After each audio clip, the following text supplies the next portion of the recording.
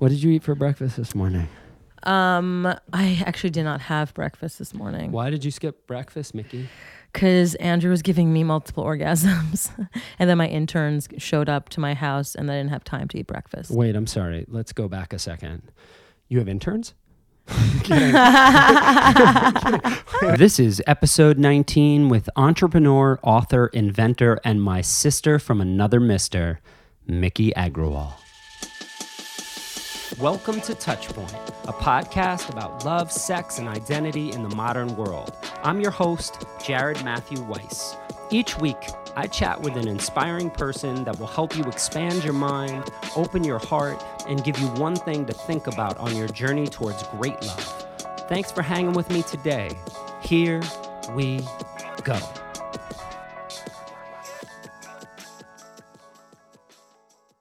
Too often, we accept things the way they are, leaving ourselves and others without what we really need to self-actualize and grow. Too many desires go unmet, too many dreams go unfulfilled, too many words go unspoken, and too many relationships go on and on without reciprocity or joy. In general, we tolerate things that feel wrong or seemingly could be better because we think, hey, this is just the way things are. After all, it's the way things have always been. But some people don't think that way. Some people are willing to disrupt the status quo in their lives or in the lives of others because they truly believe that things can be better, and they commit themselves to making it so.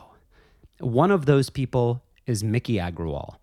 She's the co-founder of the first ever period-proof underwear for women, Thinx, the inventor and founder of Tushy, a new bidet company, and the author of a new book called Disrupt Her, a manifesto for the modern woman, which comes out today.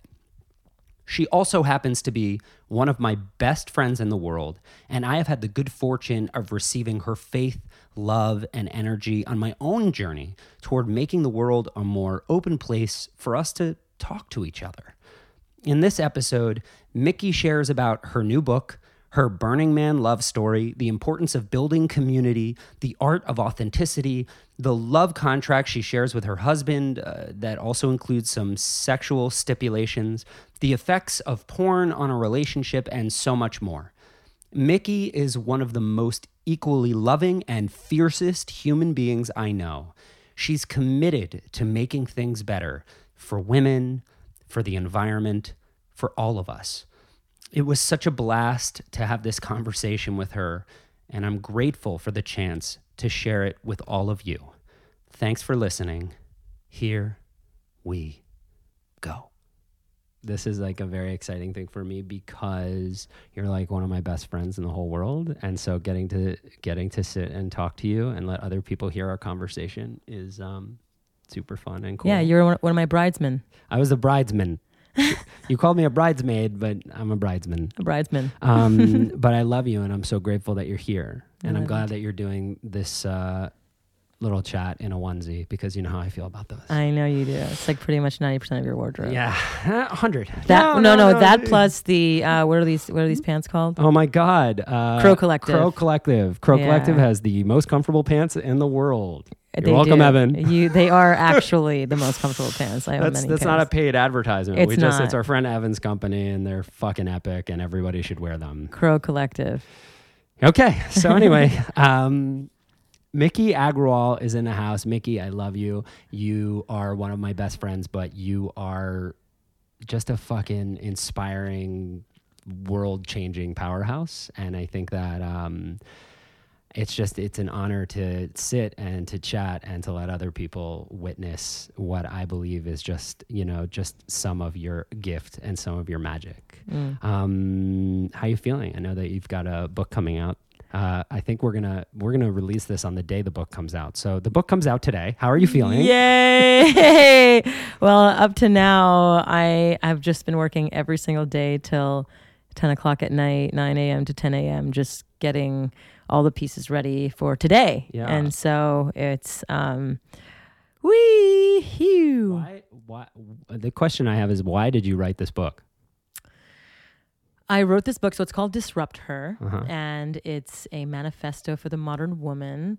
I'll first preface by saying it's called Disrupt Her, and it says a manifesto for the modern woman. But I also in the book talk about how, the word man is within woman, just like the word he is within her. And so, you think about books like the Bible and the Torah and the Quran, and they all reference man does this, man does that. And you think about like Viktor Frankl's book, Man's Search for Meaning. You think about all of these texts that were Aristotle's texts were all about, he, who, and all about man. And yet women read all of those texts. And so the goal is for this book is written by a woman for women, but meant to be read by all humans. Yeah. Well, I feel men. like, well, it's interesting because I think that you're really disrupting the perspective of what a woman is and what it means to be a woman. I mean, all men come from women too, right? Well, I have this theory that we were all actually called man at one point, and then somebody was like, nah, that one's got a womb, man. Whoa. And that's so good. That's where I think it came from. Oh my God, Jared. I keep saying Jared needs to be a stand-up comedian immediately. I've only done one set in my life. At my wedding. Yeah, And you crushed it. I slayed. No, you slayed it. I think that I slayed. was amazing. Okay, so Disruptor is... Stay on message, Miki. So Disruptor was really written because I've spent the last 15 years of my life looking at categories that are taboo. You think about, I started in the pizza category, and it's not that pizza's taboo. Pizza is very taboo. Pizza's not taboo, but people who actually love pizza do not ever want to stray from the existing, world of pizza. Like they don't want to, they're classic pizza eaters. If you're a Joe's Pizza guy, you're a Joe's Pizza guy. And don't make it gluten-free. Ew, that sounds disgusting. Organic, farm to table, nasty. When I first started Wilds, my gluten-free pizza concept, it was the first gluten-free pizza place in all of New York City, and everyone was just, and organic and farm to table and local, and all those buzzwords were not really readily used in 2004, 2005. And so it was such an uphill battle and education to get people to try my food. Oh, gluten-free, organic, probably tastes like cardboard, stuff like that. And then you fast forward to starting Thinx, period-proof underwear company. No one's going to bleed in their underwear. Sounds disgusting. You mean wash the blood with a out Kickstarter? Of the underwear? Yeah, no one invested, so I had to launch a Kickstarter. A Kickstarter. Kickstarter. Fucking Miki. This is somebody who knows how to bootstrap shit. Okay, this is like started from the bottom, now we're here. A fucking Kickstarter. And then with Tushy, my most recent company, it's looking to bring modern bidets to America, and not like those weird, French contraptions that sit next to your toilet, nor those very expensive Japanese toilets, but it's a bidet attachment that easily clips onto your existing toilet and turns any toilet into a bidet in 10 minutes. And, again, people were like, bidet? You mean spray poop everywhere? Ha ha ha. Or like, I'm not going to spray my ass. That sounds gay. Like literally that shit is real. And people are just, just like really weird about straying from the way they've been doing things their whole lives.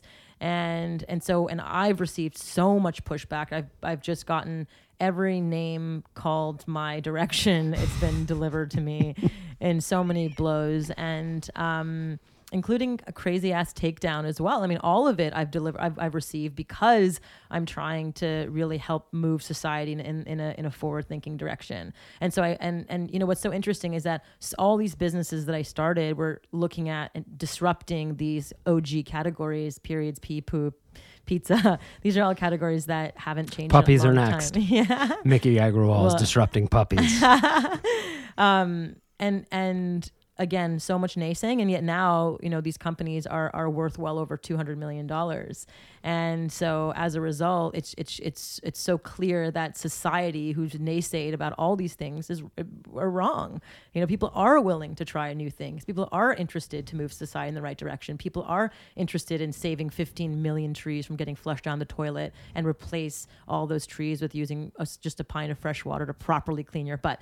People are interested in that stuff. And so the more I thought about it, I was like, wait a minute, society is wrong about a lot of things, not just these businesses that I've started. They're wrong about pretty much most areas of our lives. Then I did some more digging. It's like, who is society? Well, society was created by people who are no different than you or me, right? Meanwhile, hundreds of years ago. Disrupting people starts with a P.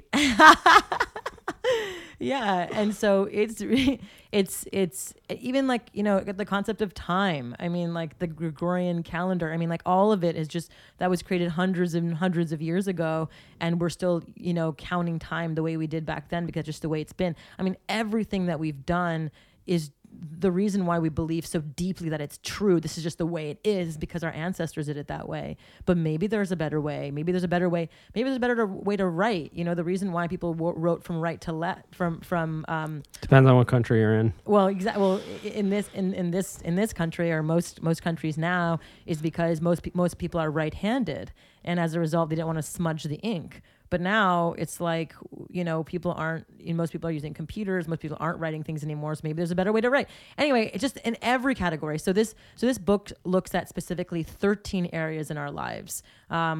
Topics like money, like relationships, like the concept of stuff and owning stuff, the concept of, you know, getting serious as we get older, you know, the culture of complaining, talking about the patriarchy, feminism, you know, it covers so many different kind of taboo subjects, you know, not good to talk about money, that, you know, you shouldn't talk about this, that, and the other. And we just delve deep into 13 specific areas and then disrupt them one by one. And how I set them up in the book is they start off with common beliefs. So you have a common belief, like you have to get serious as you grow up. And then there's a disruption. No, you don't have to get serious as you grow up. You can still live in a childlike state of curiosity, playfulness, and awe, and be a responsible adult at the same time. You can be both. Sorry, I Take a breath, Miki. Yeah. So, you know, like all of those things. I love you. I love you too. Okay, here, listen. This is what I think. Yeah. Okay, everybody, the book is amazing. Miki is amazing. But Miki, you do something that is profound, and it's why I really wanted to talk to you today, because Touchpoint, all we've done is create a space for conversation where there was none. And it turned out that a lot of people wanted to have the conversation. They just needed permission. There's another P word. But permission is really, that's your thing. And you've given people permission to talk about things that they hadn't had before. And it started, you know, with really in a big way with talking about periods. And now you're on to poop and sanitation. And in a big way, you know, you're talking about, you know, feminism and just so many cultural moments that I think it comes from a place of like, I don't know where it comes from, but I know that after witnessing so many people who are starved for conversation or don't know how to get started, I guess what I want to know is like, where did you gain the confidence to talk about things that make you and possibly the people you're talking to very uncomfortable? Because that is the thing that you do. And you find these mediums like through invention and through entrepreneurialism to do it, but you just are not afraid to have the conversation. And where did that start? Did that start at home? Did that start with your family? Can you tell us a little bit about like young Miki and where that comes from? Because that's it. That's the secret sauce, is that you just know how to say the thing out loud that people are thinking or feeling but are afraid to articulate. So where does that come from? Where did that start? I mean, well, thank you. And first of all, I think it's so, sometimes to me, it just, maybe I'm just such a naive person, and I'm literally might be like a kid. I mean, I don't drink coffee because I feel it tastes bitter. Same thing with alcohol. But I just feel like I don't understand why things are off limits to talk about. Like, you know, that's the thing. Were they off limits in your house growing up? Could you talk about things with your parents? Not really. Could you talk about periods and poop with your parents? I mean, we definitely talked about poop. My dad talked a lot about poop for sure. Okay. But not about periods. No, definitely not about periods. But we just, I think it started out with the fact that I'm an identical twin. And I think having identical twin really helps because when you're a twin, you are constantly just like checking each other. You're always like, wait, why do you sound so weird? Why do you don't sound like yourself? And so we've never really grown up in the way that like people, when you grow up you grow up, you leave your siblings and you go to school, and then all of a sudden you're like at a lunch table looking for friends to hang out with your tray and like figuring out who to sit with. I've never had that problem. I always had someone with me at every lunchroom. And so I was always able to like have a buddy. And so I just think that I've always been able to talk about everything without feeling like I had to put on a face. Whereas I feel like sometimes when you're on your own, it's a little nerve-wracking to enter a room and you're on your own and you want to blend in and you want to fit in and you want to be cool and you want to be accepted and you want to feel like, you're worthy of a friend. And I think that sometimes makes people more afraid to speak openly because they don't want to offend anyone. They want to make friends. They want to be accepted. They want to be loved. And I think for me, I was just lucky enough that I was born with an identical twin where I always had a buddy with me. Was there a time when you were coming of the age that you when you did sit with the people and put an idea out there and people were just like, where is that coming from? Maybe it was with a partner, maybe it was with, did you ever find yourself in that situation where, and how do you overcome that? How do you? Yeah. I mean, I think it's like you learn that, to weed people out pretty quickly, those who really get you and those who don't. And I think, how do you weed people out? Well, I can tell how I do it. When I'm at parties, I make up words, and if nobody asks me what they mean, then I'm like, you're definitely not my friends. You're not paying attention. No, so I'll be like, it's so funny. Sometimes I reciprocate, when I'm doing my work, I feel very reciprocated, and nobody says it, and people are like, and I'm like, you don't know what that means. It's not even a real word. We're not friends anymore. I know. Well, that's because they're probably afraid that they probably don't know what it means. Of course, that's the whole thing. So people I want to be friends with will be like, I don't know what that means. What the hell did you just say? And I'll be like, it's nothing. We're done with these people. You and I come over here. Right. So how do you weed the people out? I think it's just like I can just look at their face and see if the light is in their eyes. And I can just see if they're like lit up and if they're like who they are. And I think people who are lit up just aren't afraid to be themselves, even if it's weird or zany or kooky or silly or whatever it is. If there's like a sparkle, I'm drawn to that. And I think most people are drawn to the sparkle, but I just think that sometimes it's easy to mask it and pretend that you're totally secure and you're totally confident, and you're totally this, and you're totally that, when you're not. And I just feel like I've just always been able to sniff it out, only because I have a twin who is my sort of like check. I'm just like, wait, that's real. Okay, this is not real. So, and then I can, it just, and then of course those who are trying really hard to be cool, we end up not really hitting it off because it's just like, I just don't know how to be pretentious. And so that's the thing. And I think if there's ever a second where you're trying to do that, like I said, my twin sister slaps me in the face being like, what are you doing? And I do the same thing to her. So I think 39 years later, we're both like, we kind of can't help but be exactly who we are. Oh, no, you're 40 now. Oh yeah, that's right. Miki's birthday is January 26th. That's right. So it's true. You're 40 now. Wow. Oh my God. I'm looking. Happy birthday. The future. Thank you. We're in the future. I'm Marty McFly. Oh my God. So have you ever been rejected? Because authenticity, if you're really going to the thing is, people are afraid to be authentic, myself included. This is what we find. Like, it's hard to put ourselves out there and say, actually, I want you to spank me, or actually, like, I think that I want to sleep with somebody else, or actually, I don't like it when you kiss me like that. Yeah. Because being authentic also creates a space for real rejection. Yeah, and so being that authentic, what does rejection feel like? I will say right now, most recently I experienced a deep, deep rejection. I was,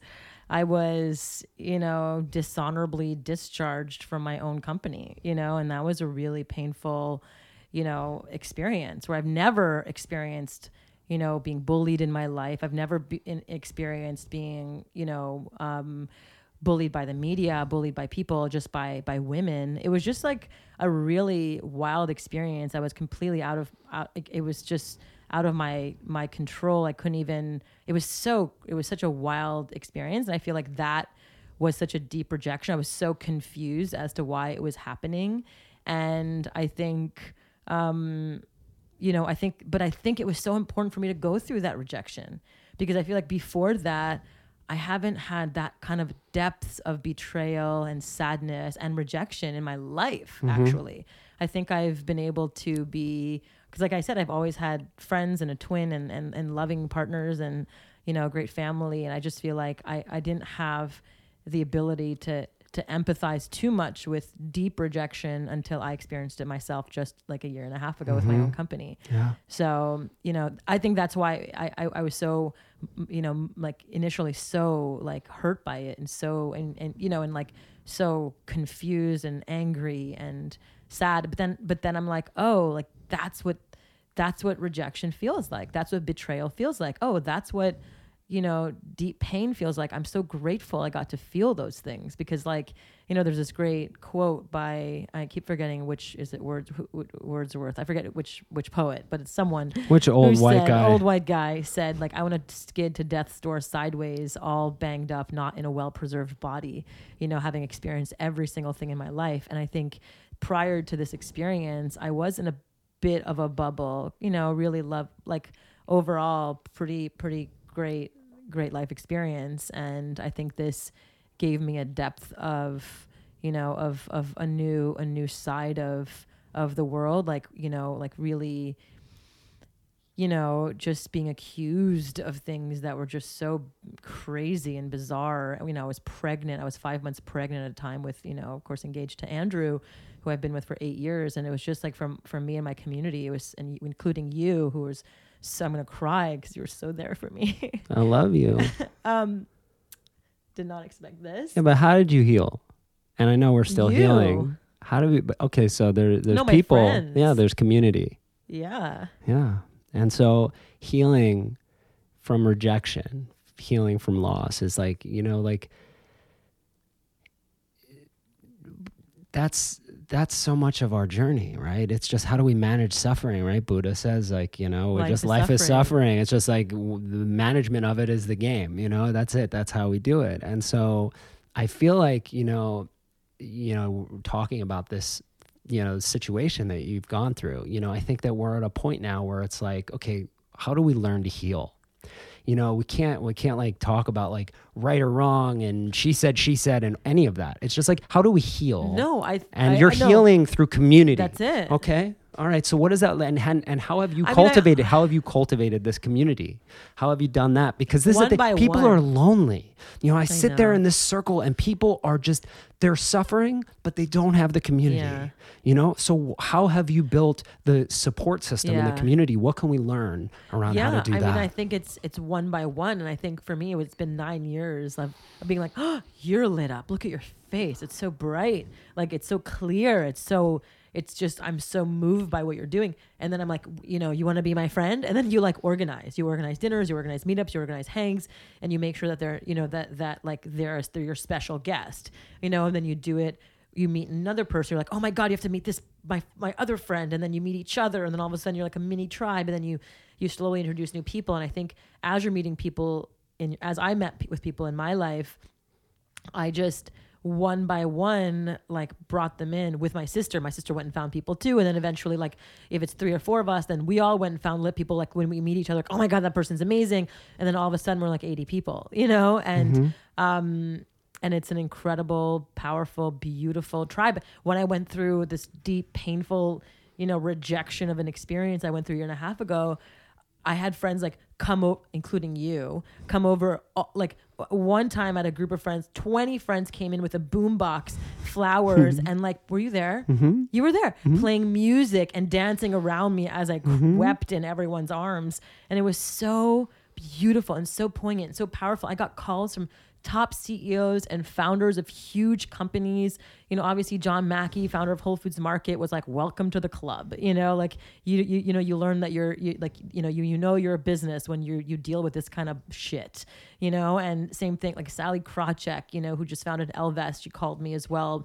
Mindy Grossman, who's the, CEO of Weight Watchers, called me and she was like, you got this, sister. Like, all of Harley Finkelstein, co-founder, COO of Shopify, called me. It was just like, here's what I did when I went through this bullshit. Yeah, people love you. It's just like, it was just one after another. I got food, I got flowers, I got pretty much like, my house, I of course just had the baby. I was just pregnant and then like going through and then had the baby. So between pregnancy and baby, I had someone over at my house pretty much every day for a whole year. Yeah, it was. Yeah. I mean, if you and saw you were my topless Insta story- and breastfeeding. Walking Yeah. into Miki's house at that point, she's walking around. You thought you were in like National Geographic. In Africa. You're just walking around. Yeah. Just boobs out. Yeah. Baby latched. And it was so interesting because like one of the things that, I was, like taken down for was like, like talking about breasts in a company. And I'm just like,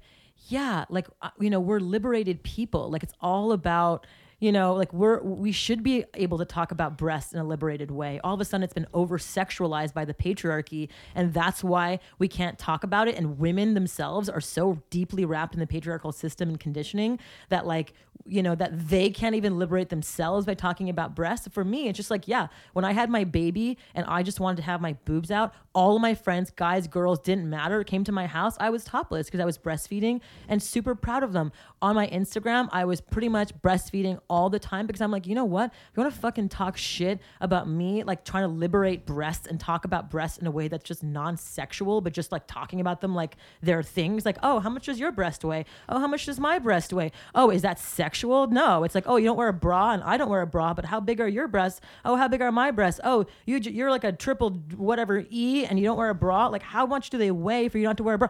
Like, is that considered sexual? No. And guess what? Now what do we see? Now what do we see? It's so like, funny. Aaron said to me the other day, we were at a friend's house who had just had a baby and she's sitting there and she just takes out her boob and she starts breastfeeding. And I've noticed some of our friends who are having babies and they're posting photos of themselves breastfeeding. And I remember saying, I'm like, do you see what's happening right now? This is called fucking Miki syndrome, okay? Like they've all been infected. And so I think but that's the thing. And that's why I go back to what I said. Like you start conversations and by starting conversations, you can make a lot of people uncomfortable. Right. But you can also inspire. Yeah, then they're inspired. They're inspired. And so you managed to do that. And I think that, and I think the lesson about building community is so important because like if you're going to start those conversations, then sometimes there is going to be rejection. And when you face that rejection, it sounds like you really need people in your life to hold space for you and love you. Yeah. And what happened with this guy on SNL? Can you tell us what happened with the SNL? Because I don't know if any of you missed this. Is just like, I was away. I remember that you shared the video. I was just sitting there. I'm looking at this. I'm like, this is crazy. How does she manage to do this again? What happened with SNL and with the Tushy ads? Well, so first, like 2.5 years ago, the New York City public transit system banned our subway ads from my previous company because, of using the word period on the subways. And then we fought the MTA, we won, but then we had a big, gigantic viral moment about it where that actually took the company from small business to a gigantic business. That was such a huge thing for us. And then most recently, we got, for my new company, Tushy, for my bidet company, we got rejected by the subway again because they said a bidet is a sexual product. And we're like, okay, bidet is it washes your butt. It's actually the opposite of sexual. So we got rejected. And so we took the story to the, we took the story, to any press who'd be interested. And my CEO, Jason, one of his friends wrote for the New York Daily News. And he published an article that said, like MTA ads flush, MTA flushes these ads down the toilet or something like that. And we didn't realize that SNL actually reads all the New York dailies to find funny, weird things and then pulls them for their weekend update. And so with that, we didn't know. It just happened where like Michael Che, who's the head writer on SNL, like who's obsessed with bidets, talks about it on his Insta stories constantly, comes onto SNL Weekend Update, does the update himself, and does like almost a 3-minute rant on why these ads should have been approved and why bidets are the most amazing things and how much he loves bidets and Tushy and these ads and everything around it. And our sales just blew through the roof. Like it was amazing. And what's so cool about it and what I'm so proud of is that like just a year ago, nobody wanted to talk about bidets. And now it's in the zeitgeist again. Yeah. Everyone wants to talk about it. Like Goop just did like You know, like bidets are making a comeback. You know, where's the bidet been? Like Wired just wrote 3 articles about it. Adweek is posting stuff about our ads with our weird butthole character. I mean, like, you know, the New York Times, Atlantic Vice, we were on the cover of Vice magazine on the front page, you know, because of our, we call it the Year of the Asshole. And I think it's just like one of the things that I'm so proud of is like, you know, we have a strategy of inbound marketing, which is just doing weird shit that is just simply press worthy. So to bring it back to like our listeners, you know, I think that there's these parallels between like stepping out, being authentic, facing rejection, nobody listening, and then the people with the twinkle in their eye, the people that really light you up, the people that really see you, and the people that can really help you elevate yourself, that they see it and they get it and they take hold it on. You to your highest. Right. Yeah. So like that's really interesting when you think about it from just like sort of our everyday pursuits of love and sex, and that so often many of us put ourselves out there and authentically if we're brave enough to. And we face that rejection, and we can, you know, and then, you know, we hopefully on our path find somebody who sees the twinkle in our eye and we see it in theirs, and there's that connection. And so as somebody who's really boldly taken this journey as an entrepreneur and also in love, because I want to talk a bit about your relationship with Andrew, what practices do you have? And this is bringing it back to managing the suffering, because I just think that that's like everything is like figuring out how, if I'm going to be my authentic self, I have to manage the fucking rejection, and I have to continue to cultivate self-love. And so I know that you've become like, I know that you meditate. I know that you are now like, because of the thyroid issues, you've really gone deep into nutrition and all these other things. What are your sort of self-love practices so that you can really just take care of Miki? Because being somebody who's willing to be authentic and put themselves out there, in pursuit of their great work or their great love, it's a lot. It's hard. So what are the things that you do to take care of you? Really, truly, it's nothing more than being with my people. I really believe that. Like spending time with you, spending time with my friends, it really fills me up. Yeah. That's like Rada's book, right? Rada's Belong. Book, Belong. That's it. That's it. Like belonging, like it's like they say that one of the number one ways to fight depression is to feel a sense of belonging, is to really have people around you who love you for who you are, love you for your silliness, for your zaniness, for your openness, for your loving openness, for your naivete, like all of it, you know? And I think there are people who aren't jaded, who will love the naivete, who will love the silliness, who will love the childlike state of curiosity, playfulness, and awe, will not take the shit that you say and do out of context and twist them in a fucked up way.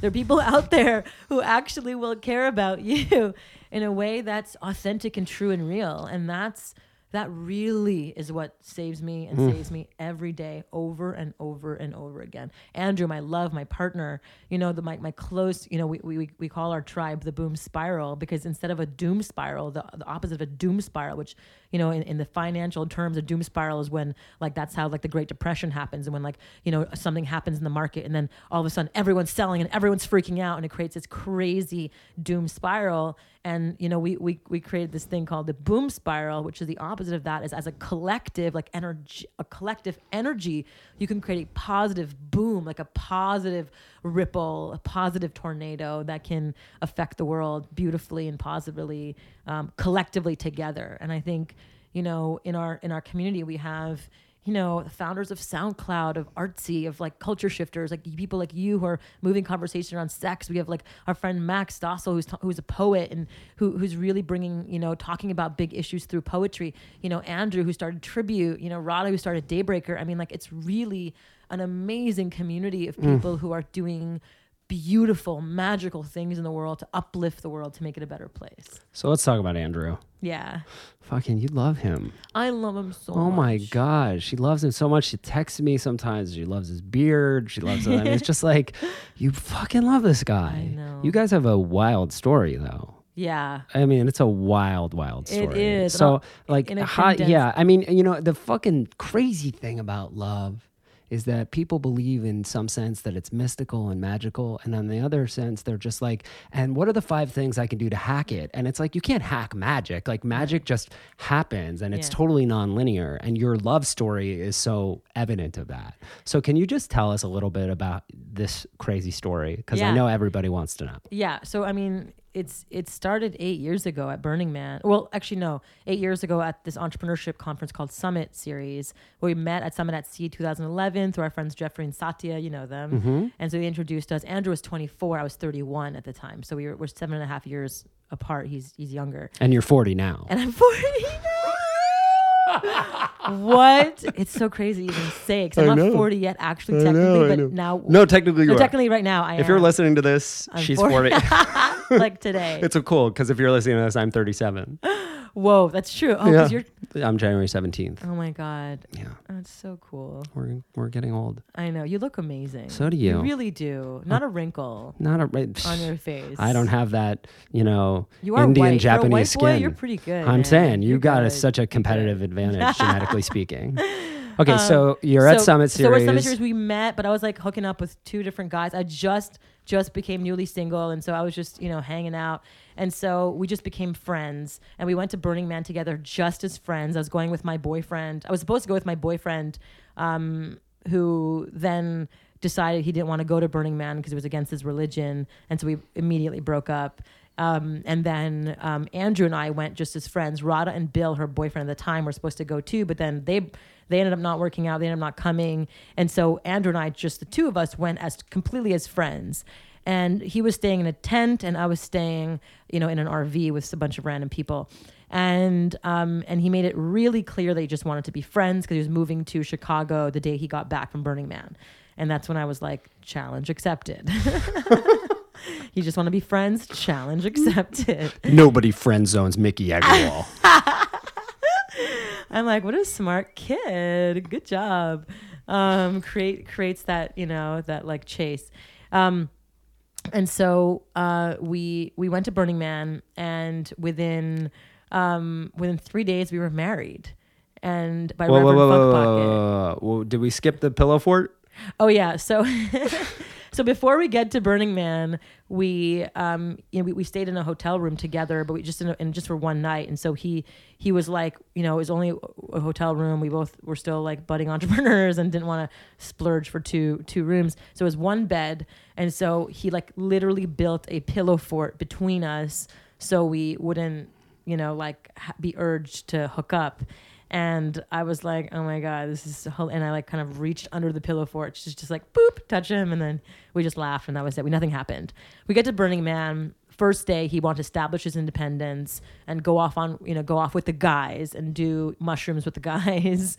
And I was like, but I haven't done this yet. I want to do it with you. But he was like, no, we're doing our separate thing. We're not going to be hanging out the whole time. And I was like, oh, all right. And so I go with this guy, this other guy who like this rich guy who wants to like hook up with me. And he was like at 4:00 in the morning, he's like, you want to check out my RV? And I was like, okay, I'll be right back. And then I like go to Andrew's tent, and on my way to Andrew's tent, I like believed that he wouldn't be there. Like I really thought he wasn't going to be there because I thought he'd be hooking up with some other girl and establishing his independence and not being, but I kind of like opened his little tent and peered in, and there he was snoring by himself. And I was so overjoyed that he was by himself that I just wanted to like give him a kiss because I was so happy that he wasn't with another girl. So I kind of like go into his tent and just like kiss him on his lips, just like while he's sleeping. It was Burning Man, these things are fine. Yeah. And he wakes up in a terror thinking I'm some crazy person who's, and then, he's like, I was like, oh my God, I'm so sorry. I'm fucked up. I don't know what I'm doing. And he was like, no, Miki, I didn't know it's you. Just come lay with me. It's cool. It's cool. And the next morning, so we lay down awkwardly. I'm super uncomfortable. I wake up super early the next morning. I leave his tent super awkwardly. And then I like see him at breakfast, and I'm like, oh my God, last night, huh? Pretty drunk we were, right? And I was like, hey, listen, okay, come on. Just like real talk for a second. Look, it's Burning Man. I swear to God, we're going to be friends. Like, we're not after Burning Man, don't overthink it. If you want to kiss me, like kiss me. And if I want to kiss you, let me kiss you. Like, let's have a good time. Let's not overthink it. I promise you we'll be friends. It'll be cool. And he was like, all right, fine. And so then that day he kind of like let his guard down, and then he like took off his ugly big poncho that he was wearing and exposed his like beautiful body. And I was like, whoa, he's really hot. And then we just had a really fun adventure together. And then like by that night we were in love.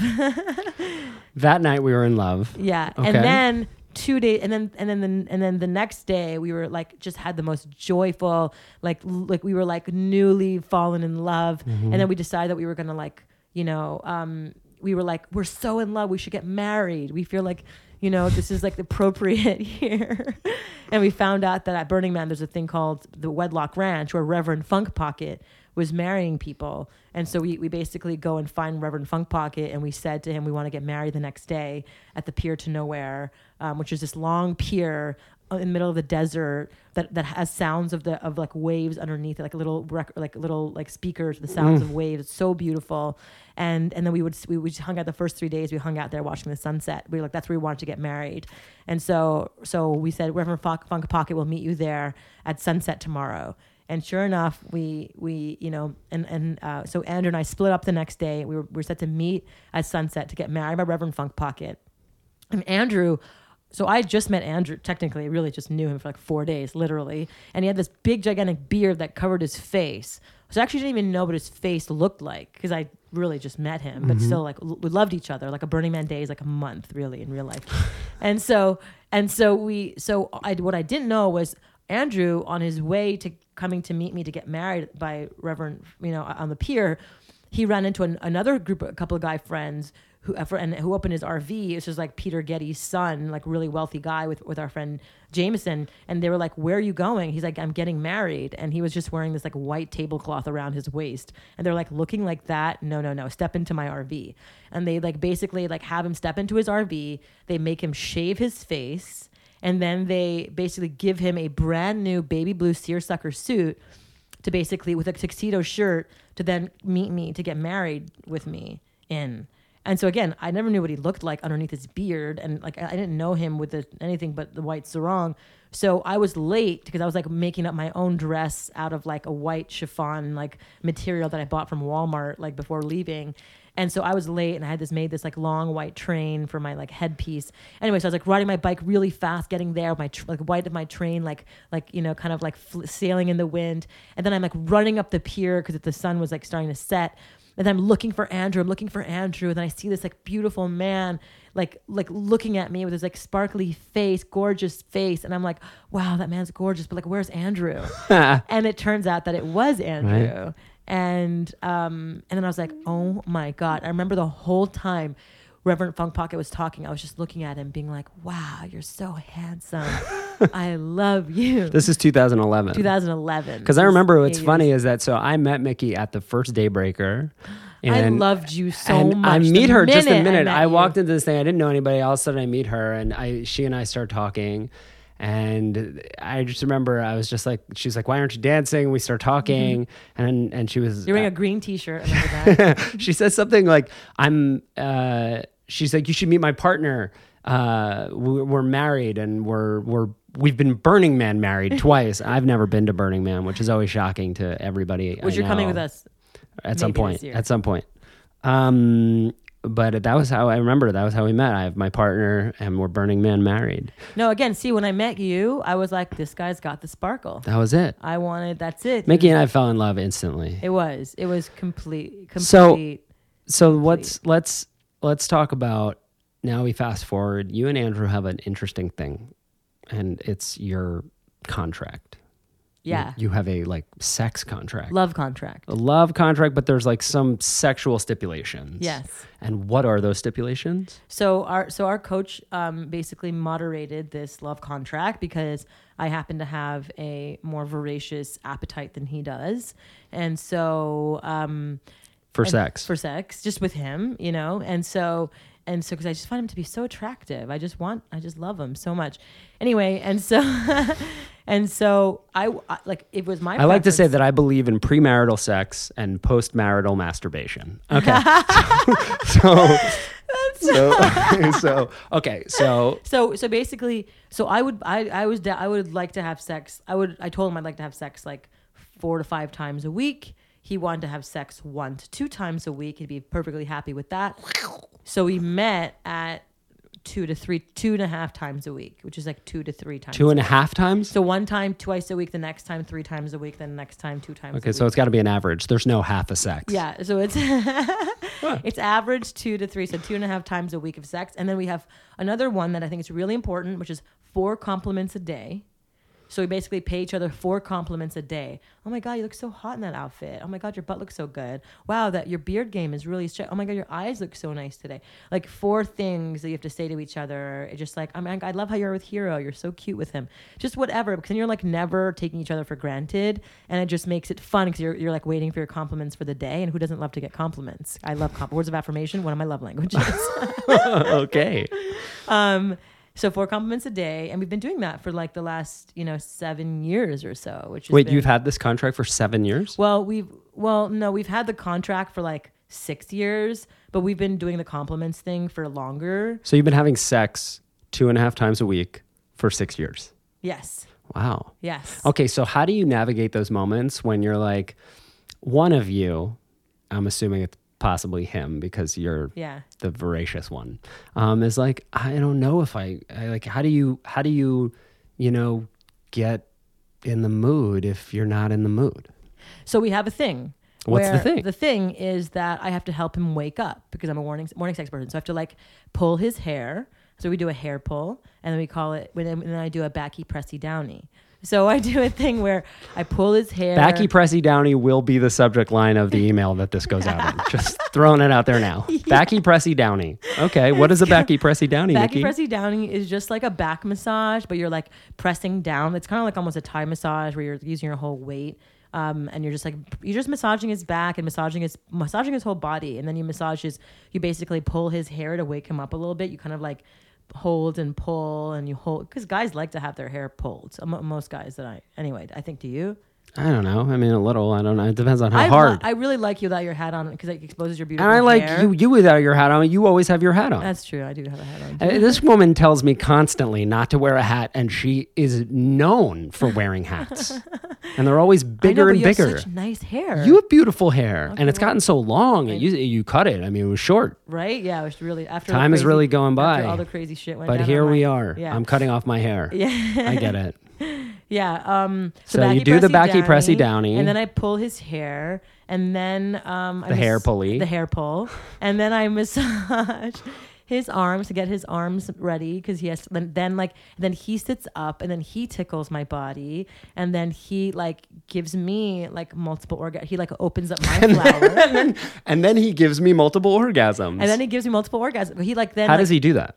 With his hands. With his hands. Yeah, with his hands, and then like he's just so good, and I just love it because it's he puts one hand on my belly to kind of get pressure, and then he uses the other hand and he finds my spot that then he like gives me like, he lets my like flower open up. We never use lube because we don't need to, because I get so like wet, because people who use lube is because there's a stat that it takes almost 45 minutes to open a woman up. Not for me, depends, like if you're really good at really learning how to relax and open yourself up, it can be as fast as like 15 minutes, but 15 to 45 minutes is standard to like really open up a woman's vagina. Didn't you guys try orgasmic meditation? We did.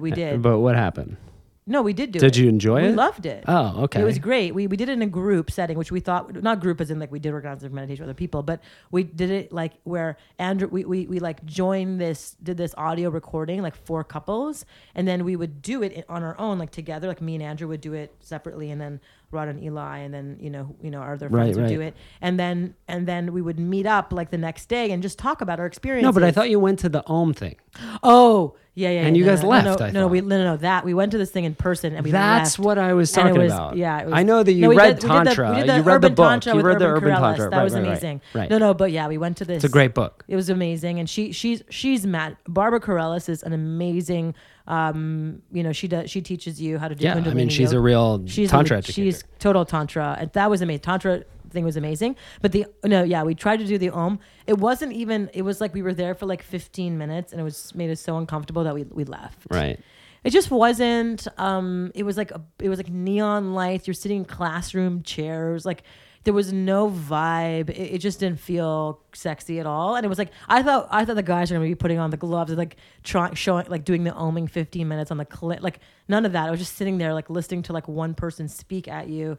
I just didn't like Have you been to Mama Gina's thing? Not yet. I feel like that's 2019 for you. Cool. I feel like it's going to be. I've had so many people who have told me all about it. I can't go. I don't have a vagina. But I know she wrote. We have the same publisher. Hay House wrote Pussy Reclamation or published. Great Pussy. book. I read it. You read it. How is it? It's great. I Amazing. think that I don't know how many men have read it. I read it though, and it's and it's interesting. I think that books, some of the most important books, I think men can read, and by men I'm really talking to like cisgender heterosexual men. Yeah. I think the most important books, and the way the superior man is definitely on the decline because like that's not necessarily a something that resonates with me, but I think that the books that are written specifically for women are the books that I've found have been the most inspiring on my journey. And Pussy, a Reclamation is definitely one of those books. Yeah. So it's a great one. But I think you would probably enjoy her thing. We've had a number of people who are educators through that system who have been to our town hall and told stories, and it's pretty wild. Have you always had these types of like very open conversations with partners about sex? Like you and Andrew were talking about, like it sounds like you've got like what he wants, he knows what you want. No. In my 20s, I was in college. I in college I dated a guy who really Zach, and who like was very empathetic, who like wanted to please, and when I graduated from college, I dated another guy who's really an architect. Architects are really like focused, and so he was really, like conscious and thoughtful and took his time and was so loving, and that was amazing. And then after him, I dated a series of like a couple of guys who were just like wanted to have like pornographic sex and just like unsexy, not intimate, just wanted to like fuck doggy style. It was just like really not, it was just not at all what I wanted. And until I then met Andrew, where, it took a minute to really get into sort of to really get, in sync with what our chemistry was. It took us actually a couple of years. Andrew, we talk about it openly, and he was, really addicted to porn when we first met. And it took 2 years to really have him stop watching porn or as an addiction. You don't like porn. You don't watch porn, right? Is that something that we've talked about in the past? It's interesting. Or is it shifting now? It's shifting now. What are you watching? I'm not watching any porn. Okay. But Asa Akira has become a friend of mine who's a porn star. Mm-hmm. And she's just an incredible, badass, like cool, just legit woman. And it's not that I hated porn so much as how it really affected our relationship, where I felt like he was choosing porn over wanting to be with me because it's easier. You just jerk off and you're done versus like spending time pleasuring your woman. Uppy downy, it's a whole thing. What was it called? Backy pressy downy. There's no backy pressy downies. I know. It's just a quick. It's a crotch sneeze. Right. Like a couple pumps. Crotch and you're done. sneeze. Max taught me that. Yeah, I taught him that. Oh really? Yeah. Oh geez. Yeah. It all comes for full circle. Okay, go ahead. So it took that. So that was my whole thing with porn, was just that like I felt like, it felt a little. Well, I mean, it also feels like, when you're looking at a catalog of different women's asses and breasts and different, like vaginas getting penetrated, it felt like it wasn't really honoring the sacredness of our relationship. But I also understand now. I mean that, like. That everyone's built differently, and that some people, that sometimes a bit of variety keeps your relationship sexy and hot. Mm-hmm. Maybe, I think oftentimes men do compartmentalize porn with, sex with their partners, because they're like, that's like stress relief and that's something they've known for so long, and then this is more of an intimate experience. So they're two completely separate things, but sometimes when it coincides. There's what's that Scarlett Johansson movie called that was just so amazing about porn. Oh my God, come on! You didn't watch that movie with the guy who 500 Days of Summer.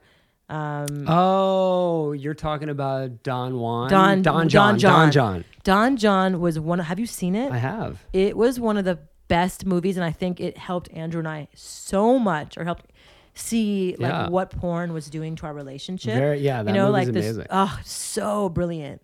And how Don John, how the guy, he got the hottest girl ever, Scarlett Johansson, and still would sneak away from bed to go and jerk off to porn. Because like sex became mechanical for him, and then he just completely, and she just was like, "Are you watching porn? Like, what the fuck?" And then it just kind of broke up their relationship with the most beautiful, like perfect woman for him, because he just chose porn over her.